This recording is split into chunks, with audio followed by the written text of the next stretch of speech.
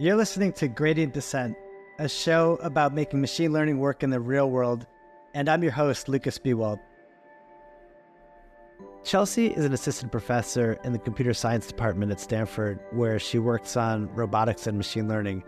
I'm always excited to talk to anyone about robotics, but her research is specifically interesting to me because she talks about how robots collect data and how they learn through play. I learned a lot from this interview, and I hope you enjoy it. Well, cool. This should be fun. I'm really excited to talk to you.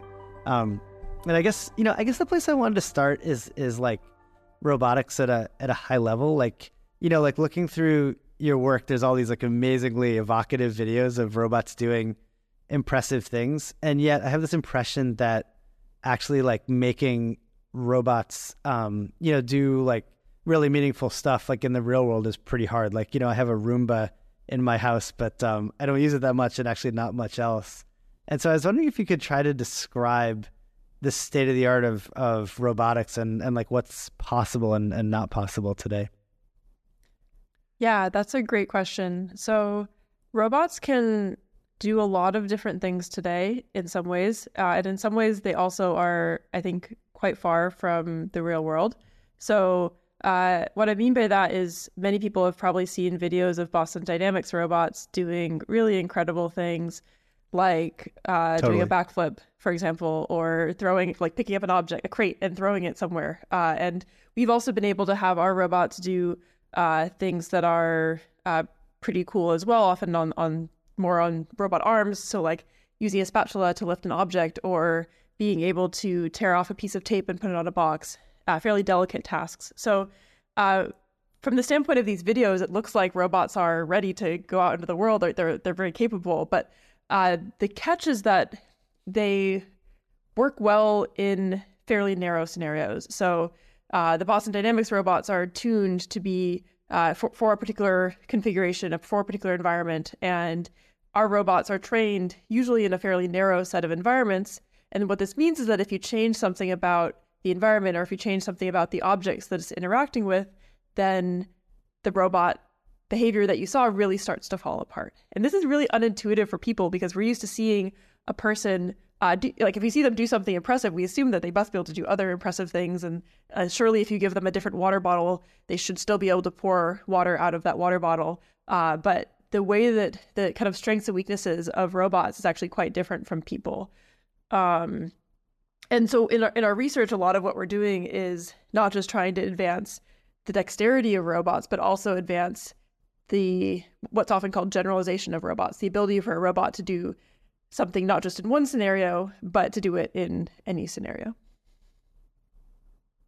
And I mean, it's funny what you're saying about, robotics, because I think, 20 years ago when I was working on NLP, I feel like I would have given a pretty similar description of how these tasks like look impressive, but they're, very hard to generalize. But I feel like now it does seem like a lot of these NLP tasks, generalize pretty well. And there's been like such amazing breakthroughs in vision as well, where it seems like a lot of these vision tasks have really been, solved or like you get like, superhuman performance. Do you feel like there's a similar thing coming in robotics, or do you think there's something kind of fundamentally harder about robotics applications?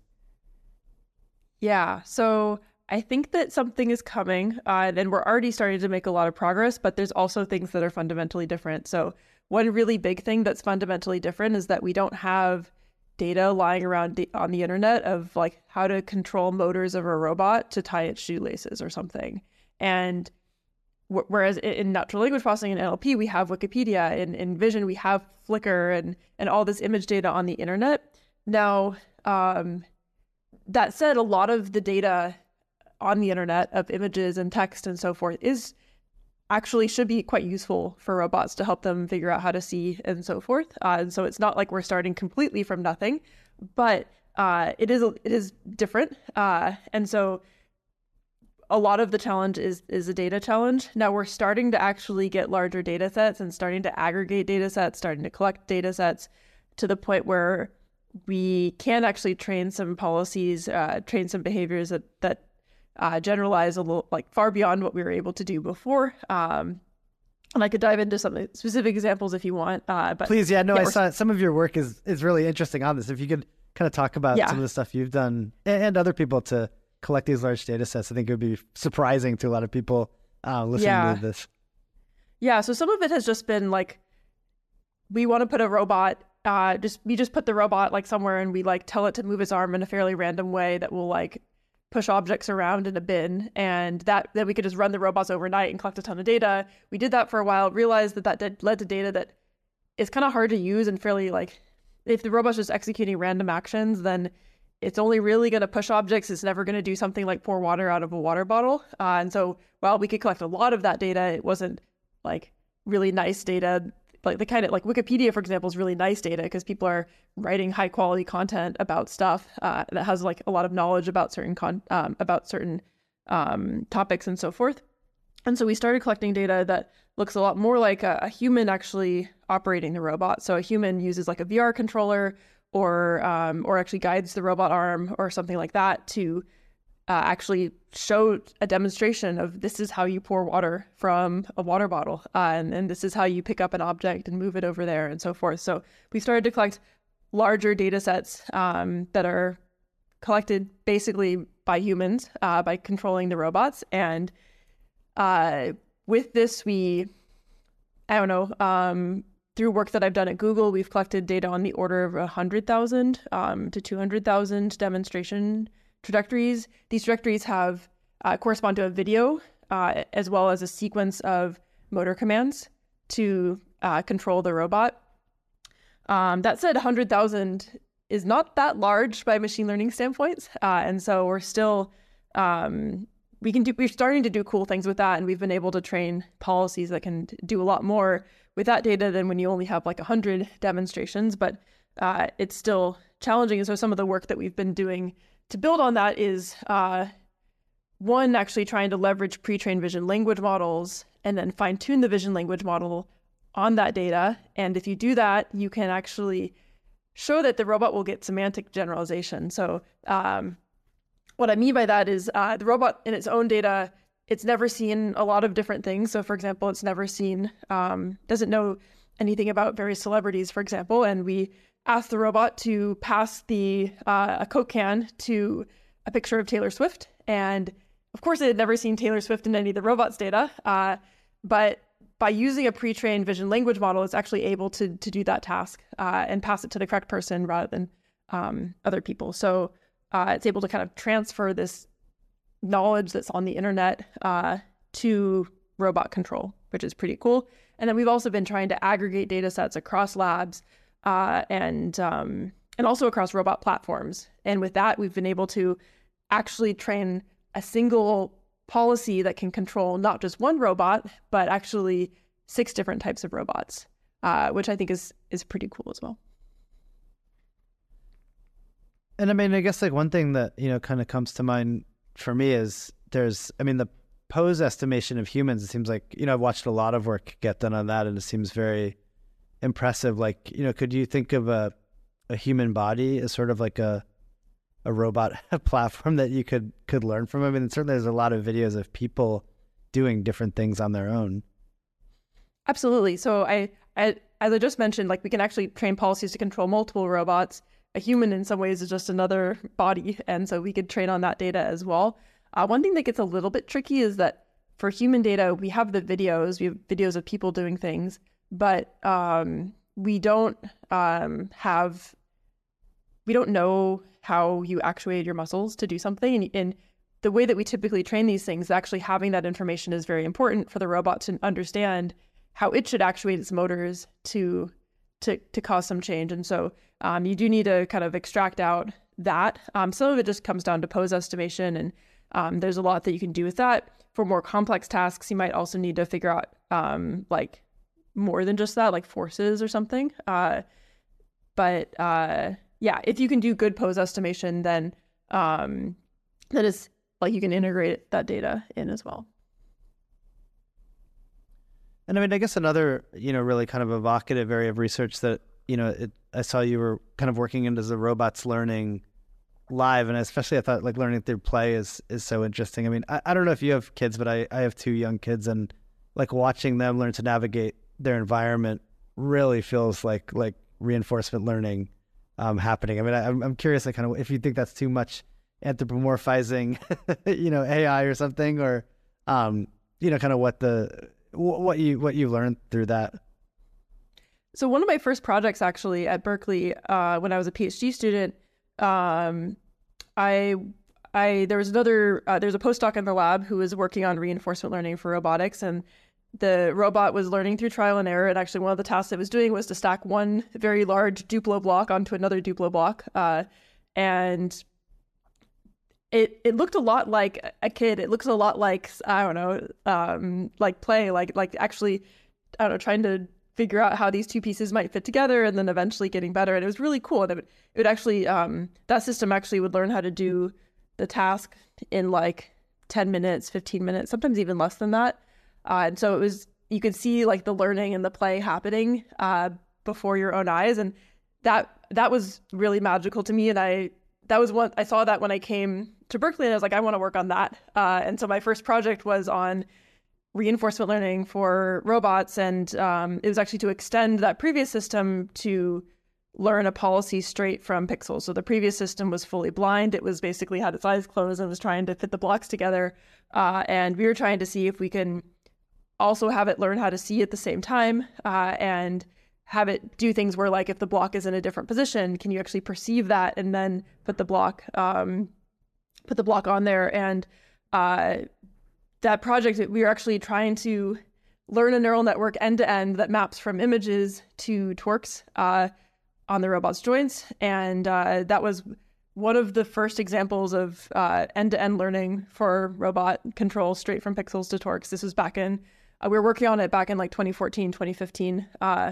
And it was, it worked. We were able to kind of concurrently learn both how to see and how to act. Anyway, this is a little bit of a backstory. And now I think that, reinforcement learning remains a really compelling way for robots to learn. I think it's really cool just to see the learning process happen autonomously. And it seems like the ability to learn from one's own experience is a really core aspect of intelligence. I think that if you only learn through mimicry, through imitation learning, which is what a lot of other work does, then I don't know. It seems like that's a lower level intelligence in some ways than a system that's able to learn from its own experience. And also, I think that the ability to learn from trial and error, I think, will be really critical to scale data collection, such that robots can actually collect their own data and learn from that, rather than having to have a human show them everything.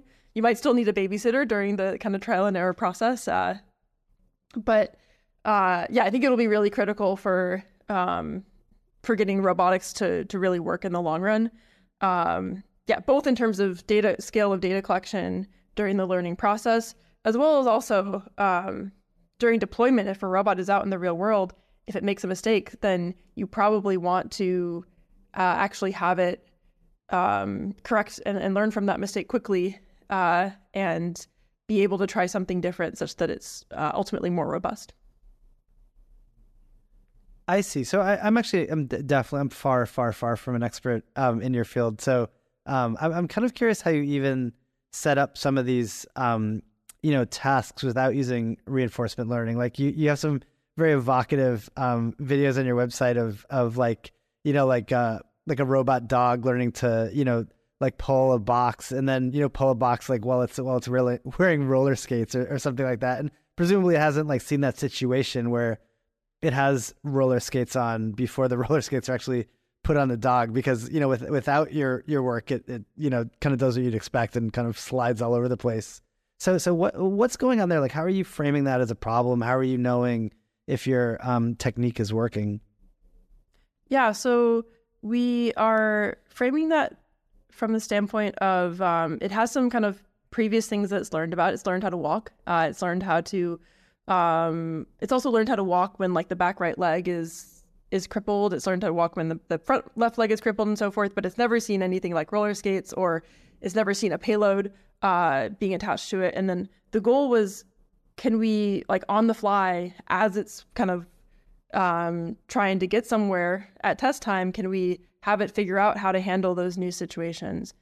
And the way that we do that is it is twofold. So a lot of approaches try to adapt just by fine tuning, and we do a form of fine tuning with a reinforcement learning objective, but that will lead only to kind of small changes to the behavior and slow changes to the behavior.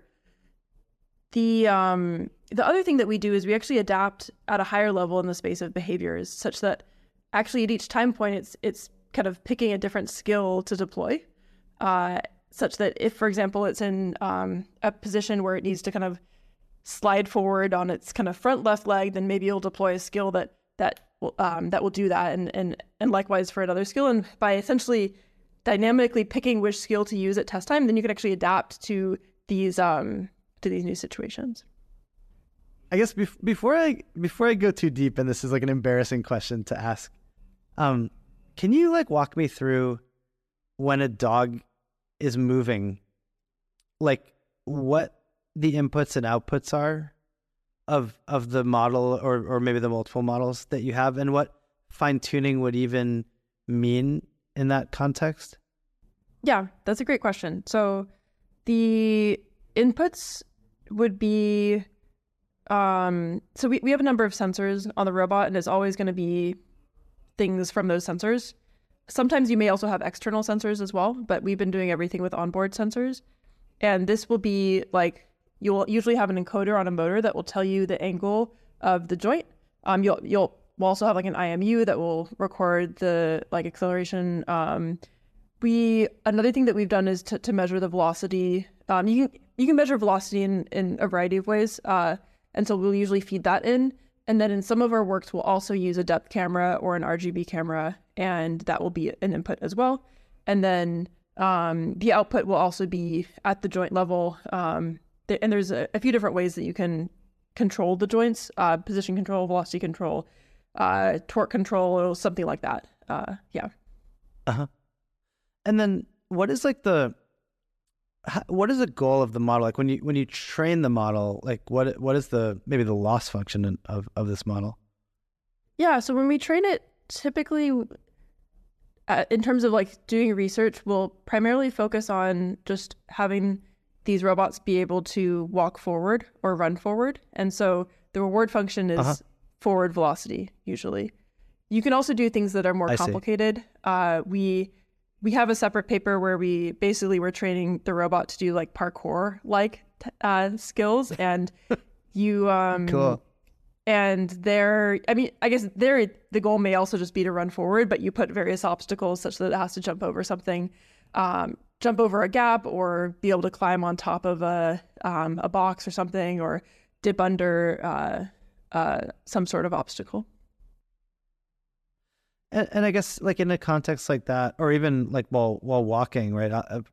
Presumably, like you're not always actually like moving forward. Like, how does it learn to, do things that pay off like later down the road?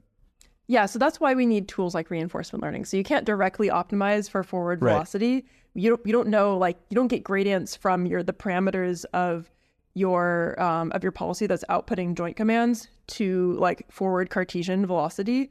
And so tools like reinforcement learning allow you to so we'll use we'll learn a value function which estimates the sum of returns into the future, usually discounted, and then go from there. I see. So you are framing these as reinforcement learning problems, typically with like this dog robot. Yeah. So typically we'll use reinforcement learning as a tool to optimize in one way or another. Now, when I was mentioning the adaptation for fine tuning, we will be fine tuning with reinforcement learning. For the behavior selection, we actually, for kind of adapting at a high level for different behaviors, in some ways we're using tools from reinforcement learning. We're actually using the value functions of those different skills as a signal for which skill is most relevant to a particular scenario. And we also additionally actually put a regularizer on top of it that makes this sort of selection actually work really well. But yeah, we're definitely using tools from reinforcement learning.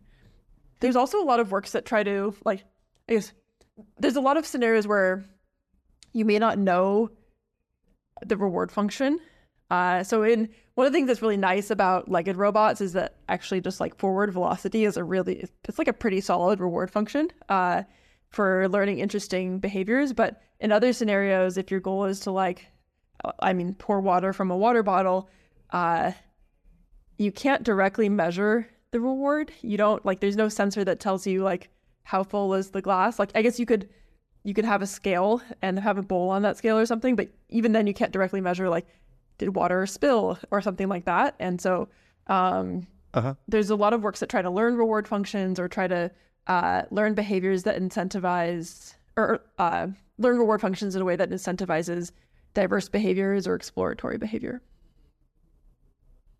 That's cool. And if you say you're trying to get a robot to just move forward, are you able to like run that overnight in a lab? Or I just my experience with robots, my very limited experience with robots is if you kind of leave them alone for a while, like something bad happens. Like are you able to really like run for hours or days on end successfully and test it? Yeah, so our work with the legged robots is pretty recent. We bought the legged robot less than a year ago, so we haven't tried to do that yet. Although my impression is that labs that have done longer running experiments typically still require a person to help out the robot if it gets stuck. With the robot arms that we've used, we've been able to do experiments overnight where the robot is kind of collecting data and learning and getting better on its own without a person there. The robot can still get stuck. For example, it might one classic thing is it'll like drop all the objects onto the floor and then it doesn't have any like objects to play with basically. And it can't reach the objects. And so then it won't be collecting very useful data, even if the software stack is robust enough to have the robot run extensively. But yeah, generally we can, for the arms, we've been able to run them overnight for like a day and a half. Usually all the objects will be like on the ground before the robot, before like anything with like the software stack breaks. I guess with arms, my impression is that there are like whole companies and huge research projects built around just picking up objects reliably. Like, is that true? And if so, like, why is that task so hard? I mean, that just seems like such a simpler task than some of the AI breakthroughs that we've seen. Yeah, grasping and picking objects is done. It's a big problem, and there are companies that are very focused on that problem, especially because it's very useful in warehouses and logistics and so forth. Totally. It's challenging because there's a very long tail of objects. In some ways, like just like driving, like there's just so many different scenarios and objects that you might encounter, rare objects that you would never think about. And so, yeah, that's part of it. The other thing, like the other reason why it's not like, well, so that's, I think, one big reason why it's not like fully solved. And this, there's just a very diverse set of strategies that you need to take to pick up an object. And it depends on if the object is in a bin versus if it's like on a shelf versus if it's in the fridge or something. Like it can actually get quite complex quite quickly. If there's another object on top of it, then you need to move that object out of the way. The other thing is that actually a lot of the robotics community wasn't using machine learning. Like when I started my PhD and when I was working on end-to-end deep learning for robotics, even any sort of machine learning was for robotic control was really not the norm. There was this huge conference on robotics and automation, and it had over 100 sessions, and there were only 2 sessions on learning and adaptive systems, and half of the papers in those 2 sessions were from my lab at Berkeley. So now, of course, that's changed a lot, and it's starting to become a lot more of the norm. But there was a lot of skepticism around machine learning. You can't prove that it's going to work, and the control approaches you can make some nice guarantees about if you make the right assumptions. But I think that to handle really long-tailed scenarios, to handle the diversity of objects you might want to grasp, you need tools like machine learning to help you out. Mm. What do you think, like with machine learning, the state of the art is today? Like, can you make an arm that can reliably pick up arbitrary objects that you might encounter? So my impression is that, or at least the startups that I've interacted with, they're acting like bin picking is solved. Um, and that's not, and I think they're acting like that for a fairly large number of objects. I don't know if it's an infinite set of objects. Like in a lot of warehouses, like you're not going to have like a giant pumpkin like show up in your bin probably. And so there's going to be a distribution of objects that you'll see in bins that are kind of designed for those kinds of bins. And so it seems like, at least for like top down grasping, that it seems to be solvable from what I've seen. Mm. And then it can get a lot harder. And so I think that for other versions of grasping, like from arbitrary surfaces, for like, I don't know, for arbitrary objects and so forth, I think it's harder. Well, I guess, Chelsea, so another thing, that I hear from a lot of, other roboticists that come on this podcast and companies that we talk to is emphasis on simulation. Do you think that simulation is important for making robots work, and how does it sort of compare to the real life data collection that you're doing? Yeah, so it's a great question, and I suspect I'll have a different perspective than other people you've talked to. So Awesome. I think that simulation, it's gone quite far, and we use it for prototyping a lot, and also for legged robots, it's been quite effective for like you can actually train a policy for a legged robot and directly transfer it to the real robot, which is pretty cool. And actually the parkour learning that I mentioned, we did that fully in simulation and then just applied the robot zero shot in the real world, which is pretty nice, pretty awesome. Yeah. Now that sort of transfer is still quite finicky, and like you have to really tune things to get it right. And then for manipulation, for like robot arms, there's some things that you can definitely simulate, but I think that in the long run, if your goal is to build a robot that can do anything, I think the simulation will be a big blocker. There's a lot of things that I don't think we can easily simulate. It's also, I don't know, it takes energy and expertise to set up a task in simulation.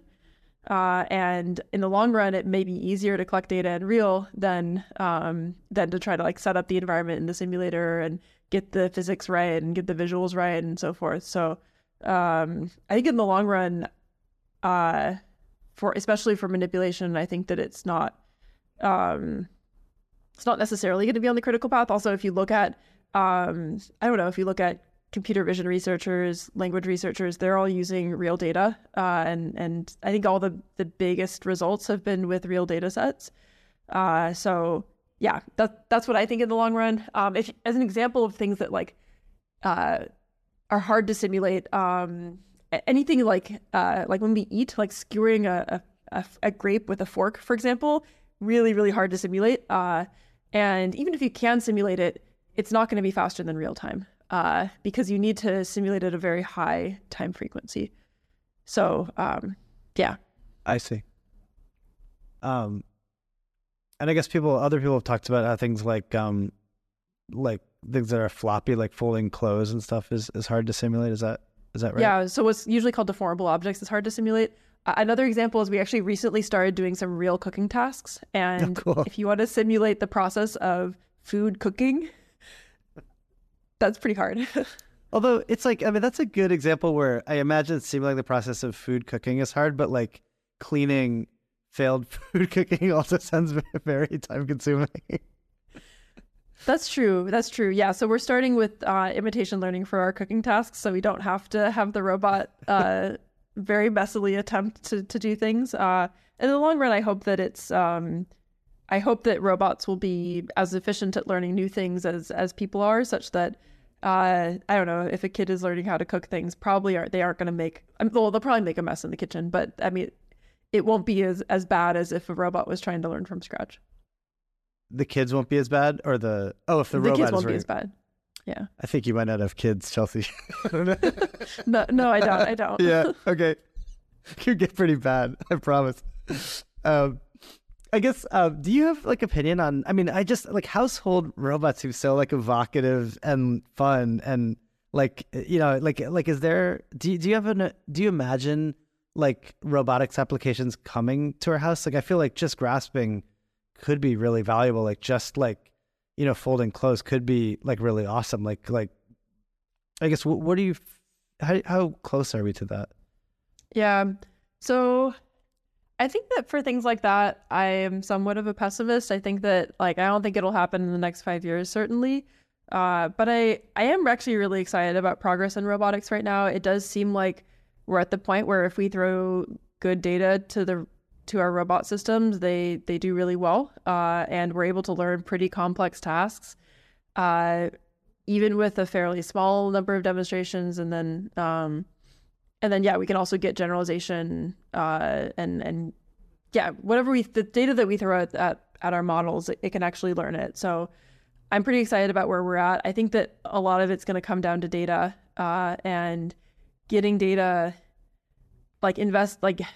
getting data to cover all of those households, or to cover all the scenarios that you want it to handle is challenging and expensive. And so I think it's going to take a big upfront investment. I think there's just a huge initial cost into that data. And then once we have a robot system that's marginally useful, then it can collect more data, and hopefully that'll be kind of a launching off point. But yeah, I think that I think that's part of the challenge. I also think that there aren't compared to NLP and developing language models, there aren't that many people who work on robotics. And so the progress that we make, while I'm actually pretty excited about the progress, it's not at the same level as the progress that we see in other areas of AI. Although that could change as, people get enthusiastic about the results, right? Yeah, definitely. It also, I think we would need to be hopefully a little bit more accessible. One of the reasons why I think a lot of people get involved in language model development is they just need a computer and I don't know, maybe some GPUs. And I guess maybe that does suggest that if, I don't know, if they need some GPUs, getting a robot isn't, these days there's actually robots that are actually quite cheap relative to the price of GPUs. And we've been able to do tasks, quite dexterous tasks with robot arms that cost $5,000, which it's not dirt cheap, but it's definitely getting down there. And it used to be that the robot that I used in grad school was $400,000. So that's 100 times less about. That feels like Moore's Law-esque. I mean, that seems like a good sign.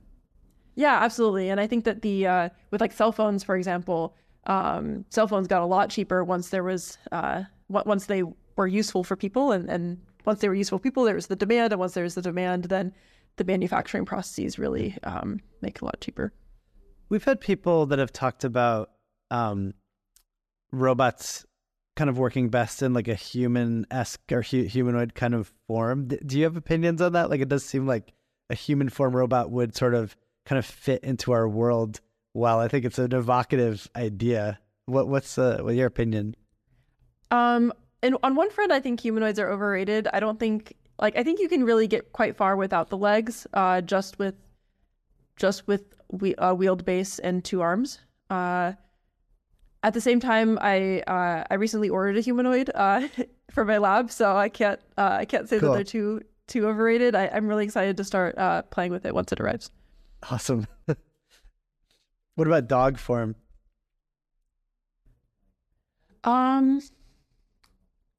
Yeah, so we have a quadruped, and it's been fun to work with.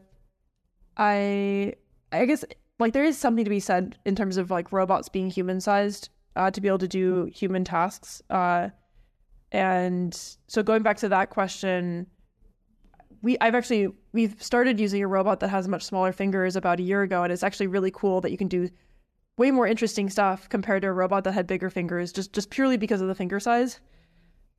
Now going back to the dogs, I don't know if you want a companion, then maybe the dog form is good.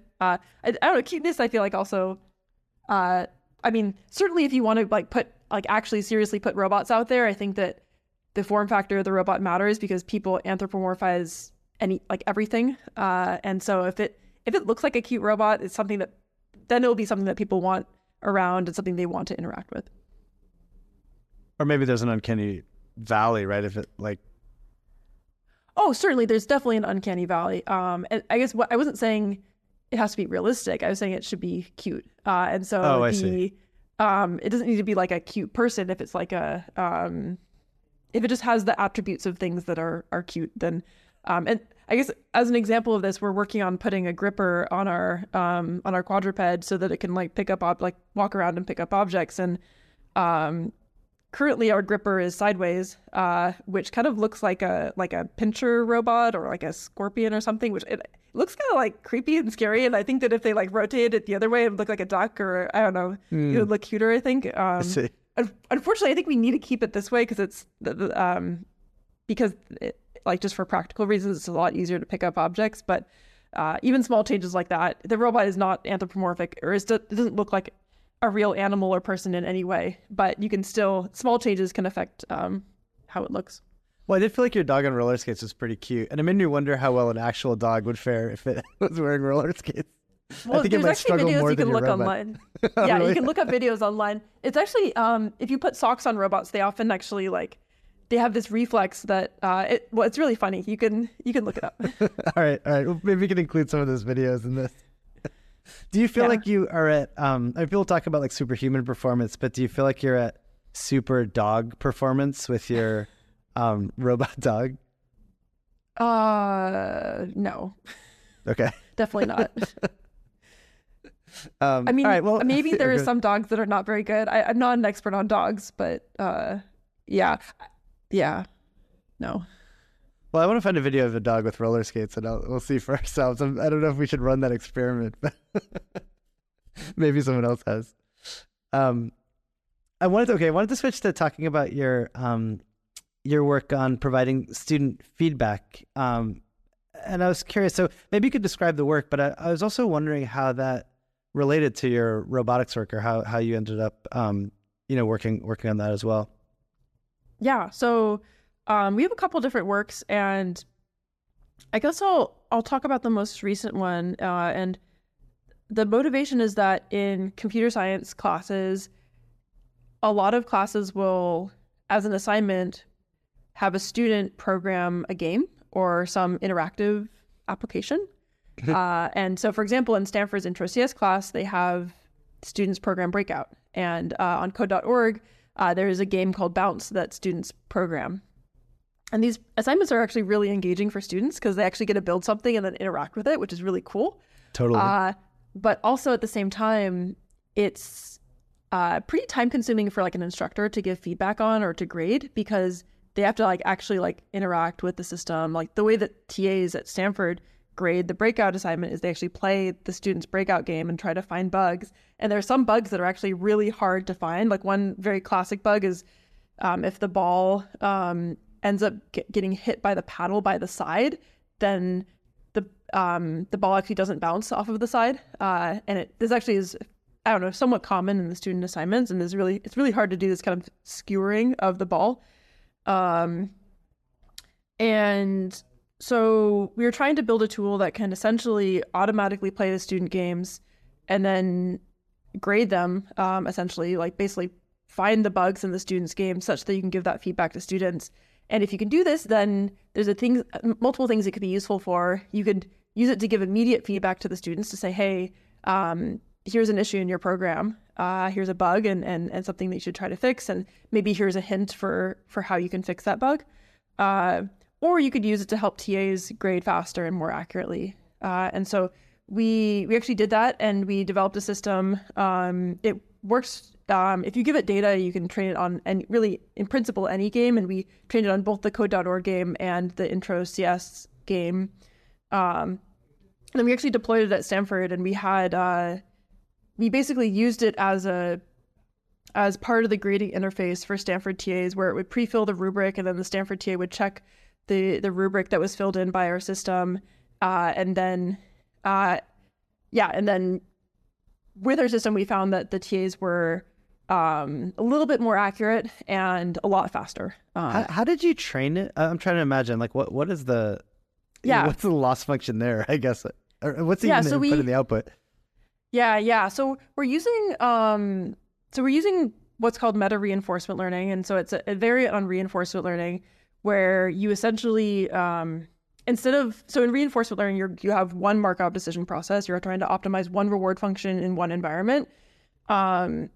In meta RL, it's not just one environment and one reward function. You have many environments and reward functions, and this maps onto the student scenario because every student is programming a game, and basically every game from each student is a different MDP or a different environment.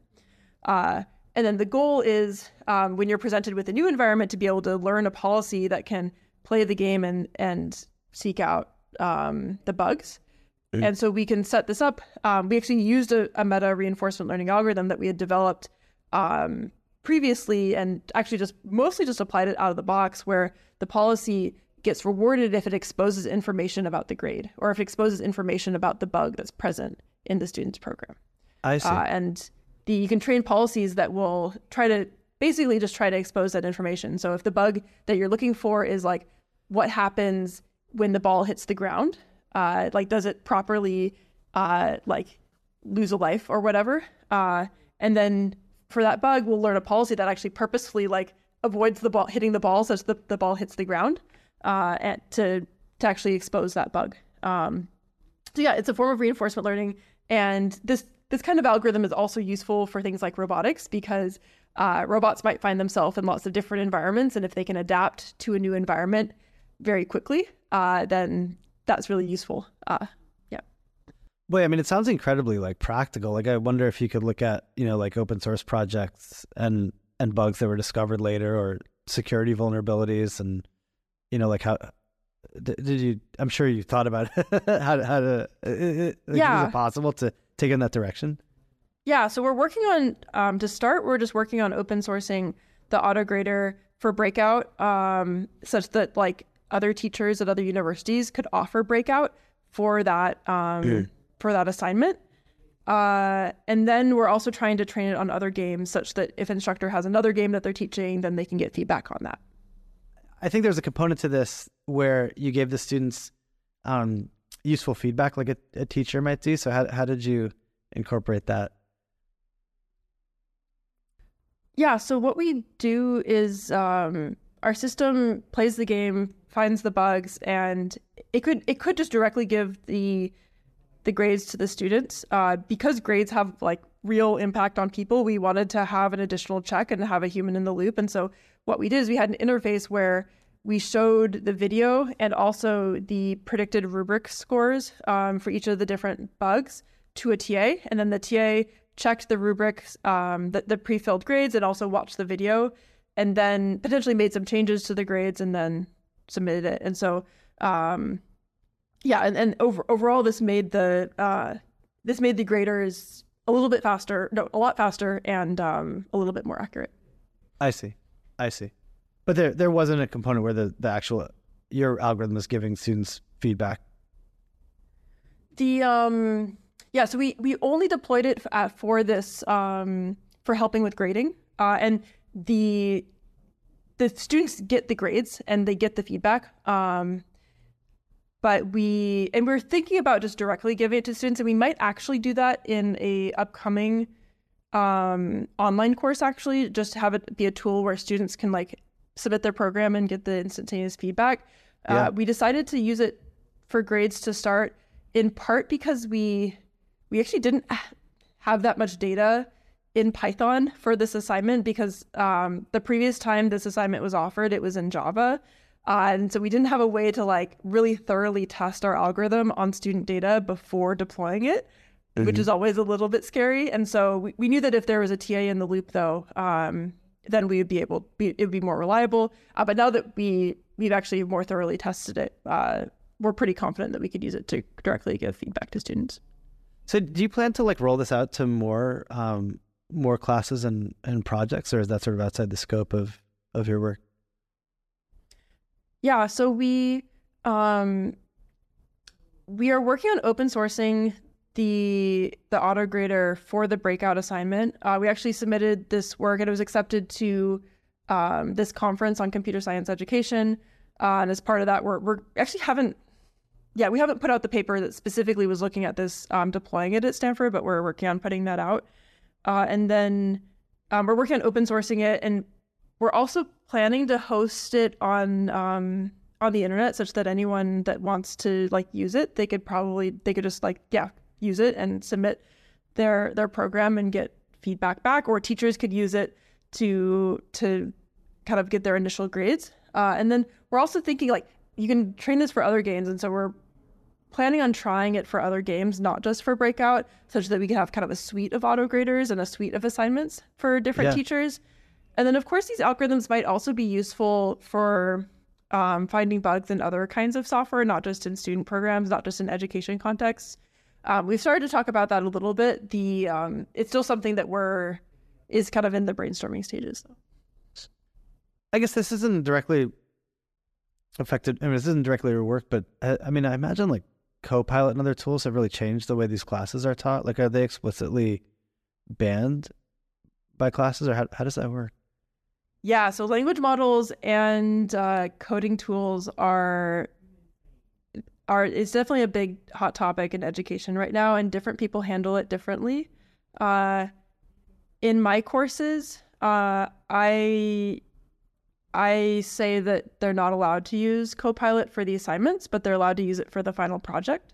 And the final project is a big part of the grade. So even if they do find some way to not get the full experience out of the assignments, then they will be like kind of their understanding of the materials will be tested through the project component of the course. And then I know that like in the Intro AI course at Stanford, for example, I think they have a similar policy, and one other change that they made was they made the assignments worth less and the exams worth more because there's actually for the AI course, it's been offered many times, and the assignments are like a lot of students take the class, and so inevitably Copilot was trained on data that are like solutions to these homework problems. Totally. Unfortunately, and so because it was trained on that data, it's quite good at filling out the answers. Although maybe not always correctly, I think probably mostly correctly. So yeah, it's tricky, and I think it's best if assignments are robust to the use of Copilot, and project-based assignments are definitely like that. But at the same time, it introduces a lot of challenges, and part of the challenge is that if it was kind of trained on the assignments, it's very good. In other scenarios,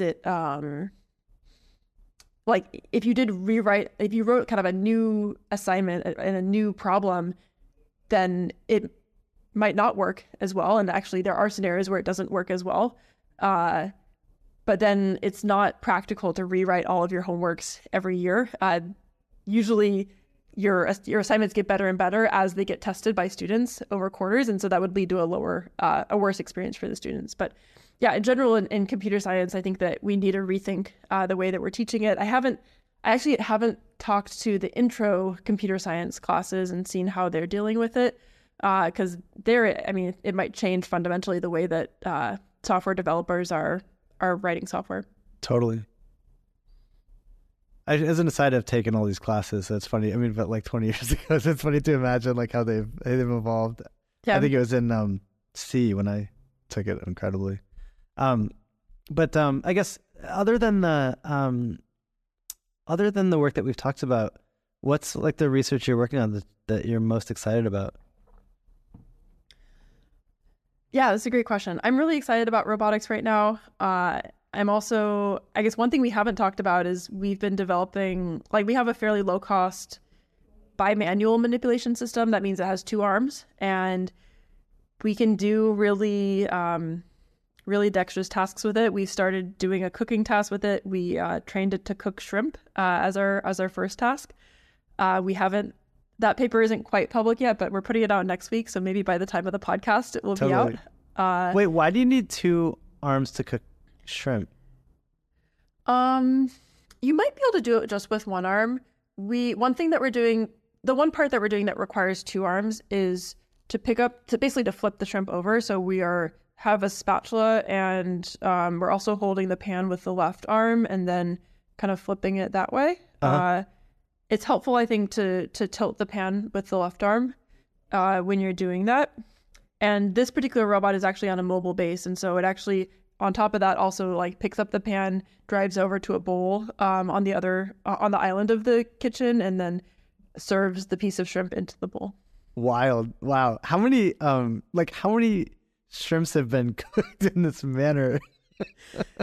So it was actually trained only on 20 demonstrations. And so only 20 shrimps were used during, although I think that we might have collected some data before that during the iteration on the task. So it might be closer to 50.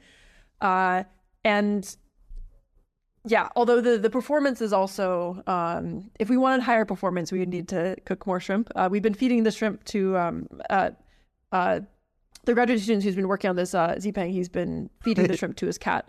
I see. So the shrimp is not going to waste. How many times do you actually then cook the shrimp to test it? This is such a different world than what I'm used to. Yeah, so usually if we have enough patients, usually we'll try to evaluate the policy through 20 trials, and we'll try to do that for every method or more. The more trials you do, the better statistical estimate of the performance you get. 20 is usually a pretty good number. And I think that for the shrimp evaluations, we did lower because because it involves cooking shrimp and so forth. But and so I think we might have only done 5 trials for the shrimp. I can't remember the exact number. But yeah, and if you are evaluating multiple methods, then yeah, per method evaluation in robotics actually gets quite expensive. And especially if you want to evaluate on multiple robot platforms, on multiple tasks, multiple methods, it really adds up, and you can't just like run a script that will evaluate everything for you. You need to, you need to be there with the robot. And it seems like in this task, you eventually light your kitchen on fire or something, right? Yeah, the pan that's actually being used in the experiments is my pan from home, and it's half black currently. And I hope that we'll be able to, clean the pan.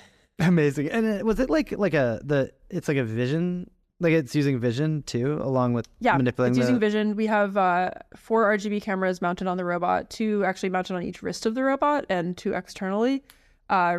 Wrist-mounted cameras are actually really useful in robotics because you get a nice up-and-close view of what you're interacting with, and you also get these nice invariances where, like, if you're going to pick up an object, the object from the point of view of the wrist looks the same regardless of if you're like picking it up from like an angle versus if you're picking it up from a table.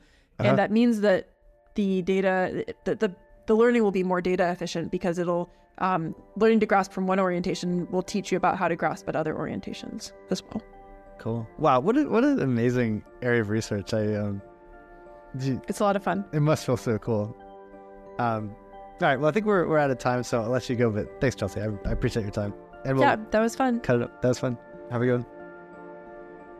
Thanks so much for listening to this episode of Gradient Descent. Please stay tuned for future episodes.